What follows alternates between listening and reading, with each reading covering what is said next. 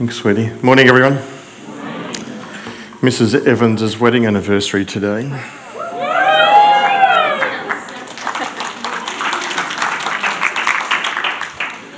"46 years she's been married." Yeah, thanks. Wow. As somebody said to me this morning, he could remain nameless, but his initials are Tom Chow. He said, "You've been married longer than I've been alive." Don't take it off. Don't take it off. I was going to rip it in half. The least said about Wednesday night, the better. I've been presented with some tissues, a flag. I really shouldn't leave that there while I'm preaching, should I? Put up your hand if I should leave it there. Nobody? Put up your hand if I should take it away. You win.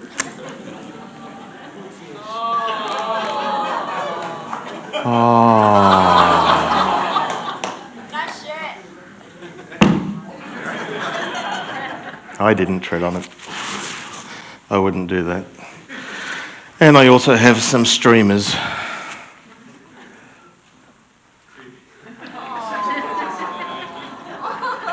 It's not yours. No, I was going to put it on the chair so you can preach without it. I was going to wear it. No, don't worry. People get upset. Thank you, Tracy, for your love and care and protection of the Queensland flag.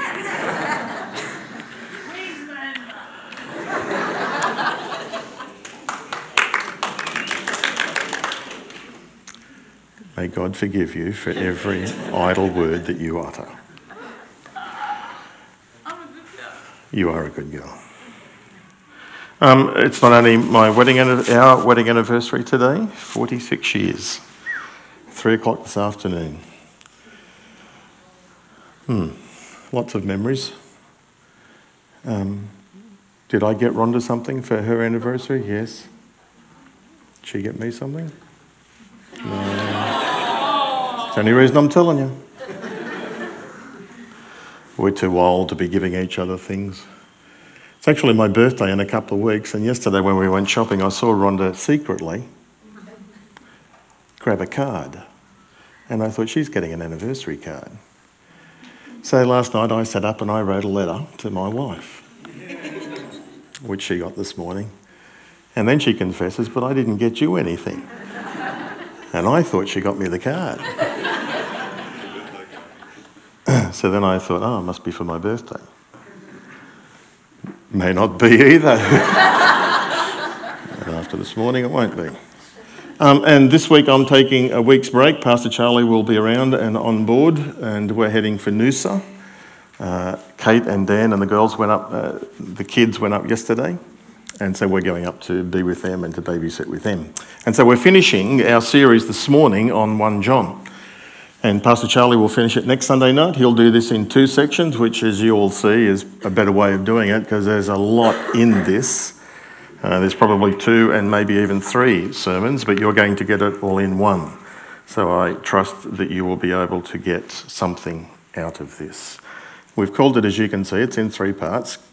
Having confidence as a follower of Jesus, confidence in believing, confidence in praying, and confidence in knowing. Let's pray. Heavenly Father, we thank you for your word and for this letter in particular and our travelling through it.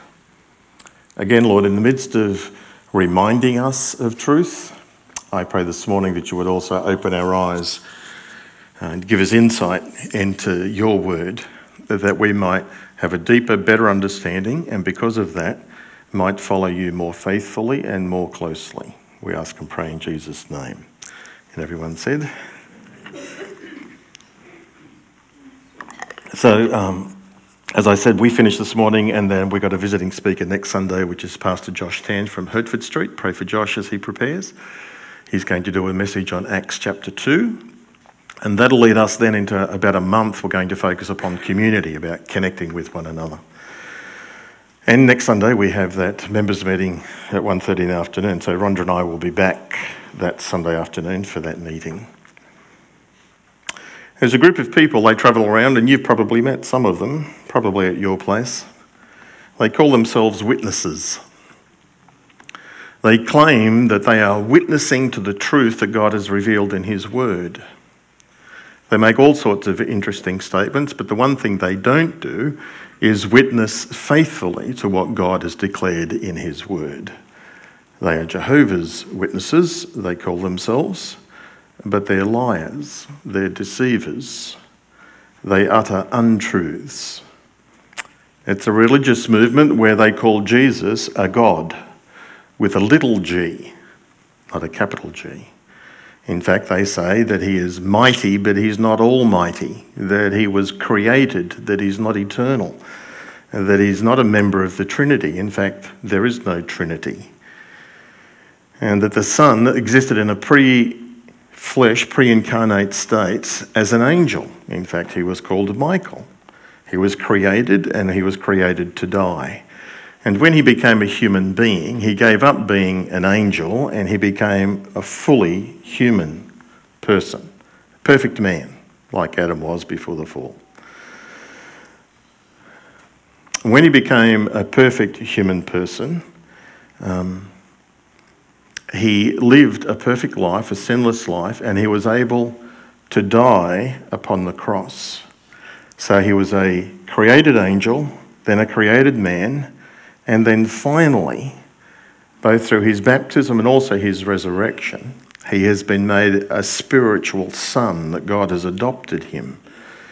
The Jehovah's Witnesses, of course, deny that Jesus rose physically from the dead. They say he rose spiritually, that the body was given in a sacrifice and the body is now gone, and God alone knows where it is. They even teach, I think, that the body will be brought back and put on display during the millennium or something like that. The Jehovah's Witnesses are around and they are popular. They continue to grow. And like we said a couple of weeks ago, it's because people from the world will listen to them. They will not listen to the truth because the evil one has blinded their minds and so on. Well, John's writing into a similar context.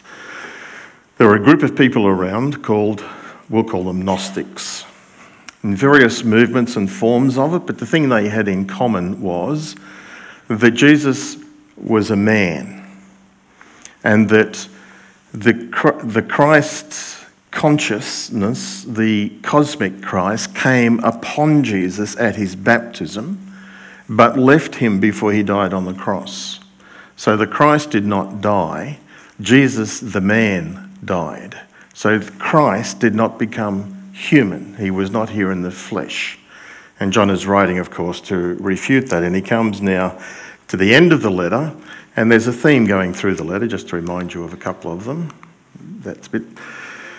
Chapter 2, verse 22, John says, "Who is the liar? It's the one who denies that Jesus is the Christ. Such a person is the Antichrist. They deny the Father and the Son." Or chapter 4, verses 2 and 3. This is how you can recognise the Spirit of God. Every spirit, prophet, teacher that acknowledges that Jesus Christ has come in the flesh, is that right? Every spirit that acknowledges that Jesus Christ has come in the flesh is from God. But every spirit that does not acknowledge Jesus is not from God. That's the spirit of Antichrist, which you have heard is coming and already is in the world. Everyone who believes that Jesus is the Christ is born of God. And everyone who loves the Father loves his children as well. We come this morning to this passage, verses 6 to 21, as I said, in three parts.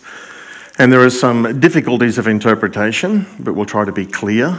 There's a textual issue that I need to draw your attention to, a very famous one, but one which Jehovah's Witnesses love to particularly pick on. Verse 6 says, "This is the one who came by water and blood, Jesus Christ. He didn't come by water only, but by water and blood. And it is the Spirit who testifies, because the Spirit is the truth." We can have absolute confidence in the incarnation, that Jesus Christ, that God the Son became fully human. And we can have absolute confidence in it because it's true. We can be confident in our belief.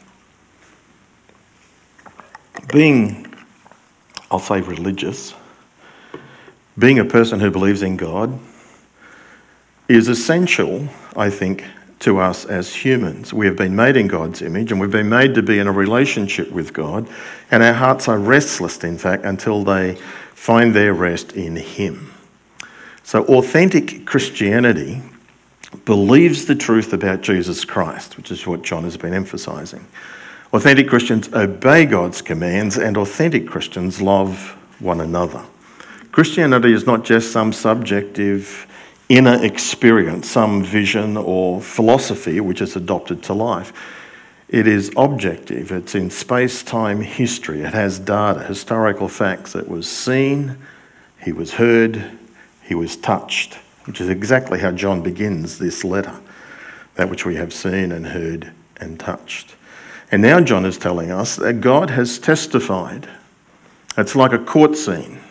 And John is assembling the witnesses, and he has 3 witnesses in this particular concluding paragraph. This is the one who came by water and blood, Jesus Christ. He didn't come by water only, but by water and blood. And it is the Spirit who testifies, because the Spirit is the truth. The incarnation of the Lord Jesus is historically factual. It was physical.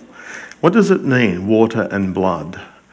And there are various interpretations, and some of them are quite creative. The Reformers tended to think it was referring to communion, water and blood, baptism and communion. And that's, I don't think, correct, though some people believe that. Some people allude to the fact that when Jesus was on the cross and they pierced his side with a spear, that what came out? Blood and water. Some people think John is alluding to that. And again, I think that's inadequate. I think the answer is very simple. John is writing in the context of the Gnostics, and the Gnostics said that Jesus was a man, but the Christ came upon him at his baptism. That's the water. But the Christ left him before he died. And John is saying, no, this is the one who came by water, baptism, and blood. He died. That's why he emphasises he did not come by water only, baptism. He came by water and blood. Jesus Christ died on Calvary's cross. And the Spirit is the one who testifies to that. And as you go back and read through the Gospels, you will see that it's the Holy Spirit who is testifying to the Lord Jesus all the way through his works, through his miracles. And in fact, John will come to a point in a moment where even the Father is testifying. The Father testified at the baptism, "This is my Son, my beloved Son, in whom I am well pleased." At Calvary's cross, the Father testifies by the sky going dark, by the curtain being torn in two, and by an earthquake, and the tombs being opened. The Father testified on the Mount of Transfiguration. The Father testified in the temple in that final week where the Father's voice was heard and they thought it was like thunder. No, the one that we have strong confidence in is Jesus, and he came in history. We have his baptism, his death, his resurrection, his ascension. And we have all these things that the Holy Spirit has given us in terms of the New Testament truth. And then we come to a textual problem. If you've got your Bible with you, you'll see it probably in a footnote in your Bible this morning. That's where most translations will put it, with a note that says, verse 7 is not part of the original text. And I am very confident to say that that is absolutely true. It's not original.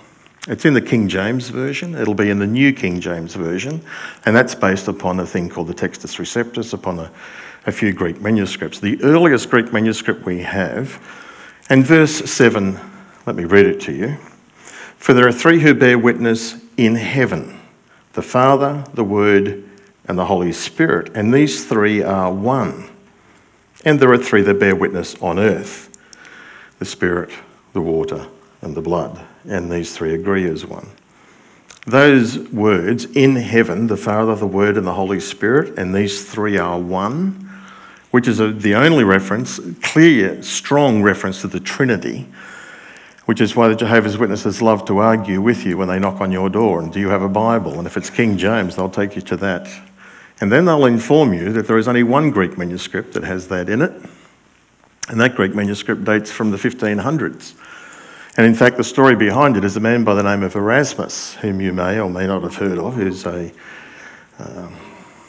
scholar back in the late 1400s, early 1500s, was around just before and overlapping with Martin Luther. He was a Catholic scholar, educated in all of the classics, one of the brightest men in the world at that time. He travelled internationally, who knew fluent Latin and so on. And he was a Christian, and he was very concerned about reforming the Catholic Church from within. And it's Erasmus who was the first person who gives us the Greek New Testament. Up until then, it had all been Latin.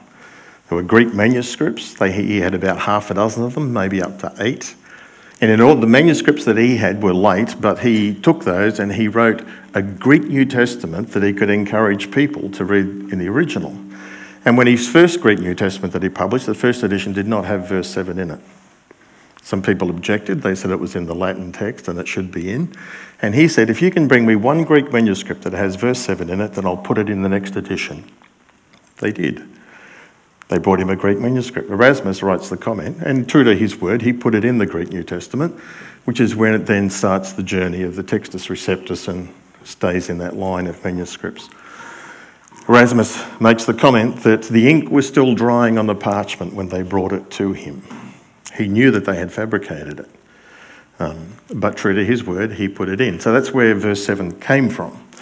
None of the early church fathers quote it, and as I said, it's not in any of the early Greek manuscripts, the ones that we rely on. That's something for you to be aware of, but there are other passages in the scripture where verses have been added, slipped in.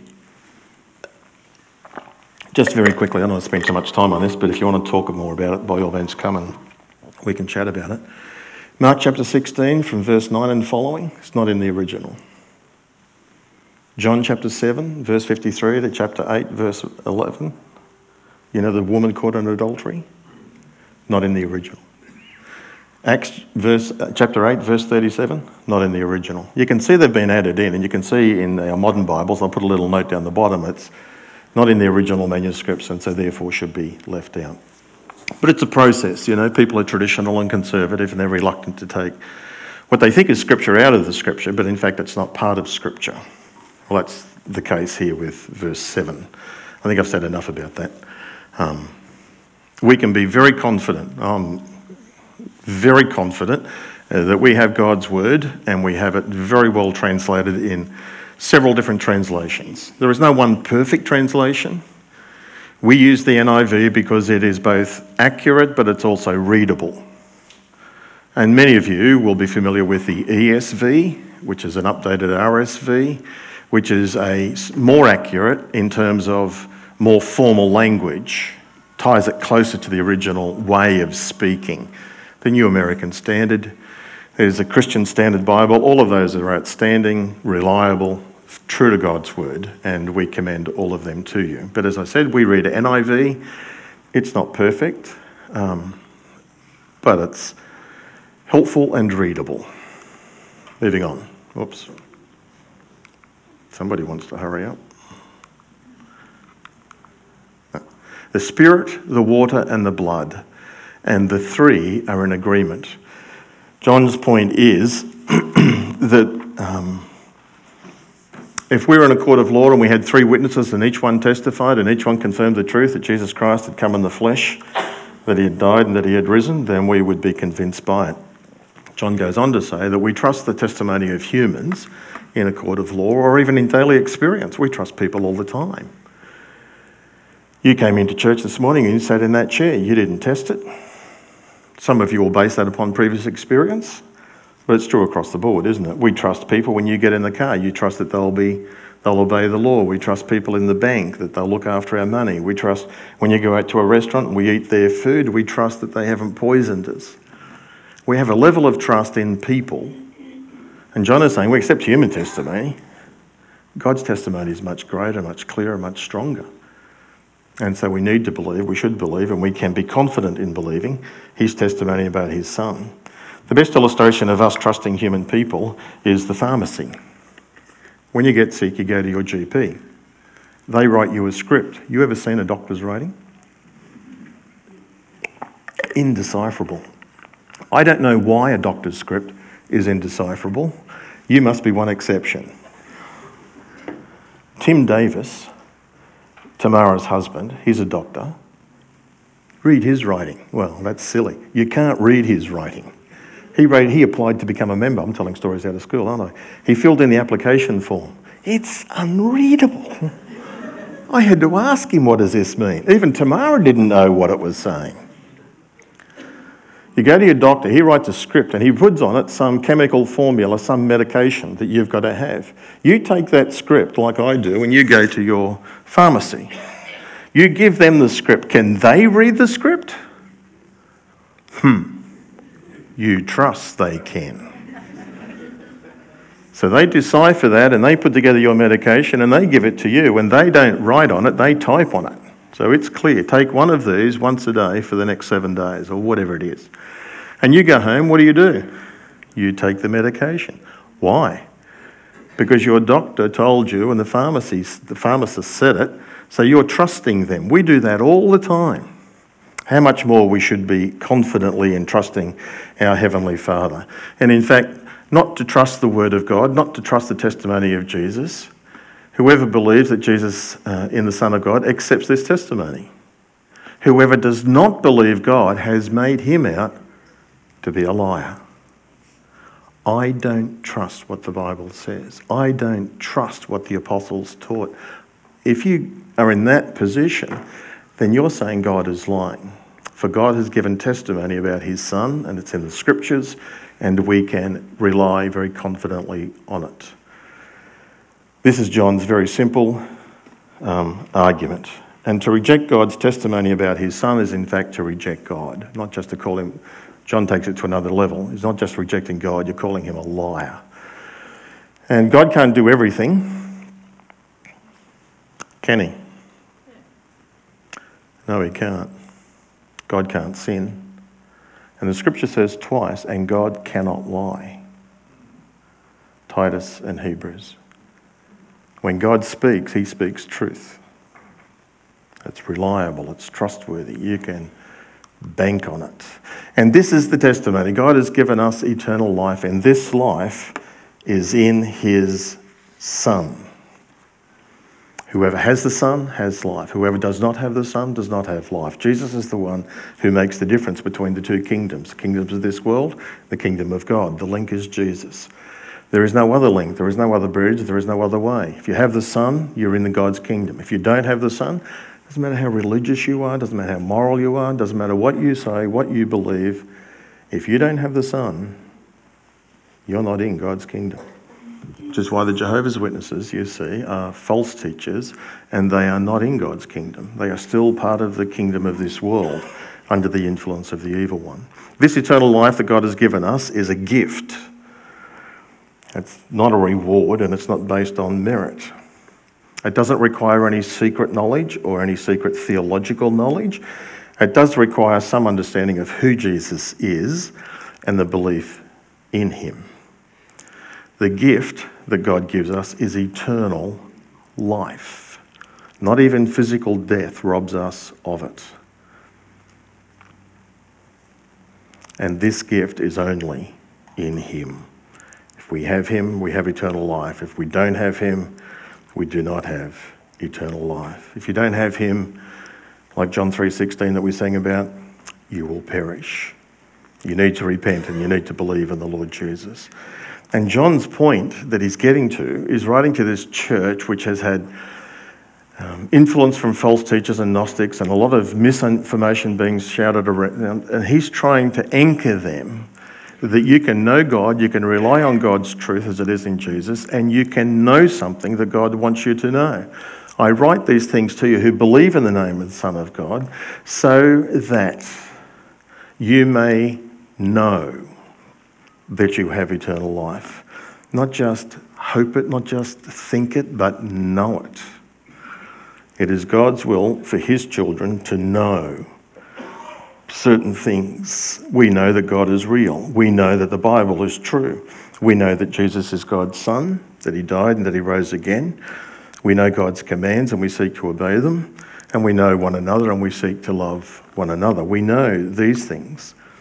In fact, it's interesting. John wrote his gospel, this same author, in John chapter 20, verse 31. He says, I have written this so that you might believe that Jesus is the Christ, the Son of God, and that by believing you will have life in his name. I wrote the gospel so you could believe, become a follower. And then he writes this letter to those who already believe in the name of the Son of God, but he wants them so that they will know that they have eternal life. He wants us to be certain, sure, confident. I did a very, very quick study, and I can't claim total accuracy, but if you look up the words sure, surely, certain, certainly, words like that in the scriptures, in the English Bible, then it comes to about 400 plus times, 440 plus times. All the way through the scriptures, God is wanting us to know, wants us to be certain. And even in 1 John particularly, just one letter, it's something like 39 times we can know something. This can be mistaken for arrogance because the outside world that doesn't have these truths or certainties based upon the facts that we have in God's word, Scripture, they see it as arrogance because they think eternal life is based upon merit or upon good works or upon being nice or moral or whatever. So when we are confident that we are forgiven, that we are saved, that we have eternal life, that we have a resurrection body waiting for us, that will be part of God's forever family, they can misunderstand that as arrogance in this age of relativism and tolerance. I love in the Gospels. In the King James, it's verily, verily. In the modern versions, it's more like, truly I say to you, amen, amen. You read through the Gospels and see how often Jesus says that. I'm telling you the truth. You can rely on this. That's his emphasis. Let's keep going. This is the confidence because of that, because we know him and we know we have eternal life. This gives us a confidence in relating to God and particularly in prayer. This is the confidence we have in approaching God, that if we ask anything according to his will, he hears us. And if we know that he hears us, whatever we ask, we know that we have what we have asked of him. I'm going to come back and spend a few minutes in there. If you see your brother, and then he gives an illustration of this, of prayer. If you see any brother or sister commit a sin that doesn't lead to death, you should pray, and God will give them life. I refer to those whose sin does not lead to death. There is a sin that leads to death, and I'm not saying that you should pray about that. We'll come to those difficult verses in a second. This is the confidence we have in approaching God, that if we ask him for anything, he hears us. God hears us. His ear is open and attentive to our cry because we're in his kingdom, because we're his child.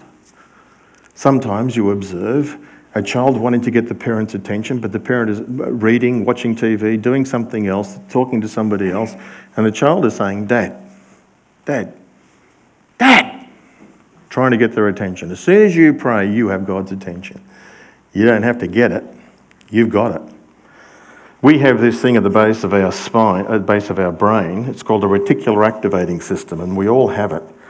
And we all make choices about what's important to us and what we choose to listen to. And invariably, a mother, a new mother, will choose to focus upon the breathing and the cry of her child, which is why you can be in a room with a new mum and the baby cries, and the mother will hear it. You didn't hear it, but they heard it because their reticular activating system is focused on that. We all have it and we all use it, some more than others. Some people tune into money. That if I had a coin and if you're walking down the street, just drop the coin on the ground or in the shopping centre. If a coin drops on the ground, what do we all do? Dunk. Why? Because our reticular activating system knows what that sound is. Does that make sense? God's reticular activating system is focused on you. You don't have to get his attention, you have his attention. And you can ask him for anything. Now, of course, there is a huge condition in the middle of that, according to his will. Where do I find the will of God? In the Word of God. The more I know the Word of God, the more I get to know Him, the more I understand what His priorities are and what He's therefore wanting to do in our life. We can have confidence in prayer, in approaching God. We don't have to stammer, stutter. Well, let me remind you of this as well, that prayer is actually coming into His presence and talking to Him. It's not talking about Him, that's not prayer. It's not thinking, I'll ask God for this, that's not prayer. Prayer is when we are consciously directing our request, our statement to Him. And James reminds us, you have not because you ask not. James seems to know, and John seems to be teaching here as well, there are many things that God wants to give us. But in the way that God has set up the governance of the world is, you only get it when you ask for it. There are things that God wants to give you, that He won't give you unless you ask for it. That's an important principle of prayer. So John is emphasising this is the confidence we have. We can come into our Heavenly Father's presence and we can ask Him for whatever. And as that is according to His will, He not only hears us, He grants it. The answer is yes, if it's according to His will for you and your life. That should encourage us to be bold in prayer. We have access to God 24/7. We can be confident in talking to Him. We don't need to stammer, stutter. We don't have to be eloquent. We just have to be sincere, honest with Him. You don't need to get His attention. You have His attention. And when He answers usually yes. Usually yes. Unless you're out of step with Him, unless you're not walking closely with Him, unless you're not discovering what He is like through His Word, and then you're asking for things which are not according to His will. But as you know Him and ask according to His will, then He hears you and He grants it. I need to go on. Sometimes God will answer that instantly, like in Genesis 24, or sometimes there will be delay, like in John chapter 11.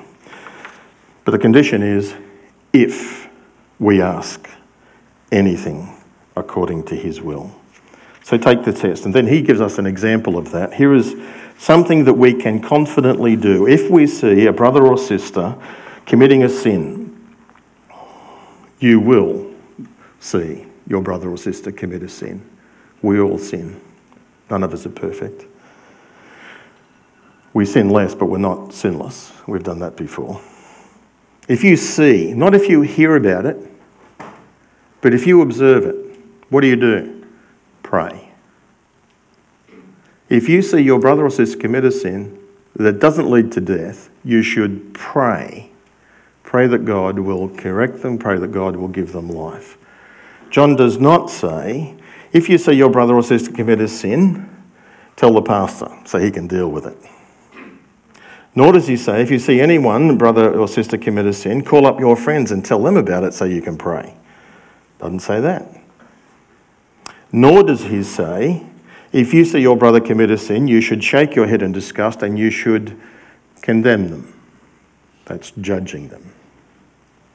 John says, if you see or if you hear them directly do or say something wrong, you should pray for them, provided the sin doesn't lead to death.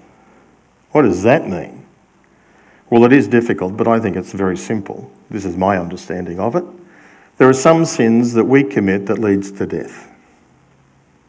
And there are some biblical examples of it. In my pastoral experience, I know of 2 examples where this happened. Where a person, a Christian, it's a brother or sister, they have committed a sin, and it's not habitual sin, they have committed a sin. It's like a one-off thing that they've done that they shouldn't have done. And sometimes that sin will lead to their death, their physical death. Here is an illustration, and this is all it is. We're walking along life's pathway, and somewhere along the pathway, God has a line drawn. When we get to that line and step over it, then we will die. God knows where the line is, we don't. It is appointed unto all people once to die, and then to go to God and face judgment. What happens if a brother is out of steps with Jesus? What happens if they are being disruptive to the cause of Jesus?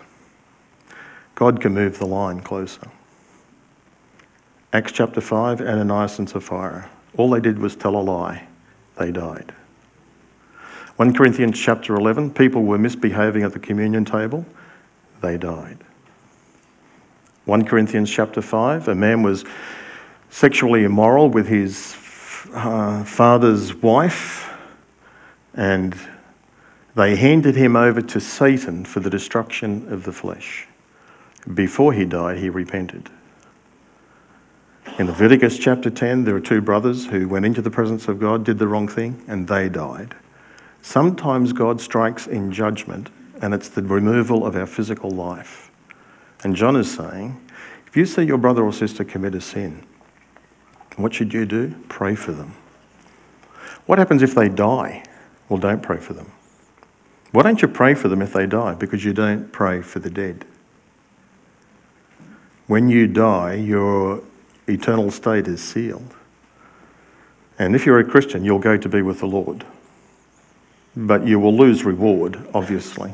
So that's what I think John is saying. There is a sin that leads to death, and I'm not saying that you should pray about that because we don't pray for the dead. Let's move on. Time is gone. All wrongdoing is sin. And there is a sin that doesn't lead to death. When you see it, pray. Directly. And then John finishes with 3 we know statements. We know, we know, we know. We know that anyone born of God does not continue to sin. The one who was born of God keeps them safe. Jesus keeps us safe. And the evil one, Satan, cannot harm them. He can't touch us. He can't cling to us. He tries, but ultimately he can't do it. We know that we are the children of God. We're in his kingdom, his family, and that the whole world, the rest of the world, lies under the control and the influence of the evil one. This world is a mess and chaos, and it's getting worse. Why? Because it's under the control of the evil one. The UN can't bring about peace. Only Jesus can do that. We know that we are the children of God. And we know we live in a hostile environment, spiritually speaking. And we know also that the Son of God has come and that he has given us an understanding. We have spiritual understanding, spiritual insight, so that we may know him who is true. We know the true and living God. We are in him who is true by being in his Son, Jesus Christ. He is the true God and eternal life. John has now gotten to the end of his letter. He's gotten to the last column in the scroll where he's writing, and he's got one line left, and he's going to say one more thing. And this is probably the last thing that God says to us. There are some scholars who posit that 1 John is the last letter to be written in the New Testament. It's the last one that was written by the elderly John. This is his final writing, and it's the final apostle. Here is the one line that God finishes his revelation. Dear children, keep yourself from idols.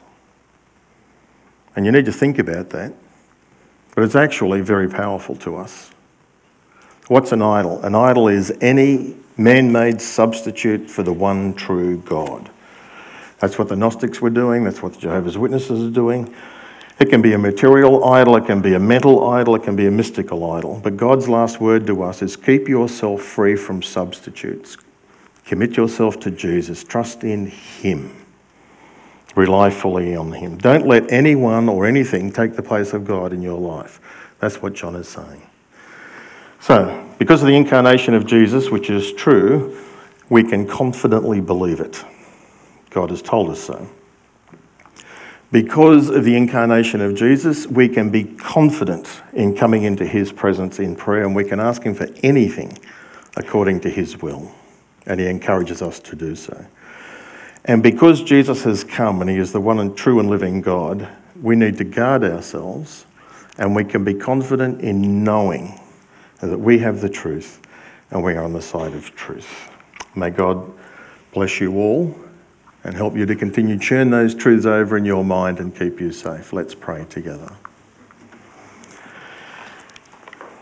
Heavenly Father, we want to thank you again for the truth, the reality, the solidity of the truth that Jesus Christ has come into our world, died, rose, ascended, is ruling. One day he's coming, and we need to be ready. Help us to hold to these truths, and may these truths shape and influence not just our thinking, but our choices, and may they impact our life to be light in the midst of the darkness. Thank you for the protection we have from the evil one, and thank you for the open invitation into your presence to speak confidently to you in prayer. Thank you, Lord, that you hear us. Forgive us and guard us against all idols that come into our world and want to be part of our life. Now unto him who is able to keep you from falling and to present you before his glorious presence without fault and with great joy, to the only God our Saviour be glory, majesty, power and authority through Jesus our Lord, before all ages, now and forevermore. And everybody said, amen. God bless you, everybody. Have a great week. If you would like prayer, then please come forward, or where you are, have someone pray with you, but we're happy to pray for you down the front. If you have any questions or you want to talk about any of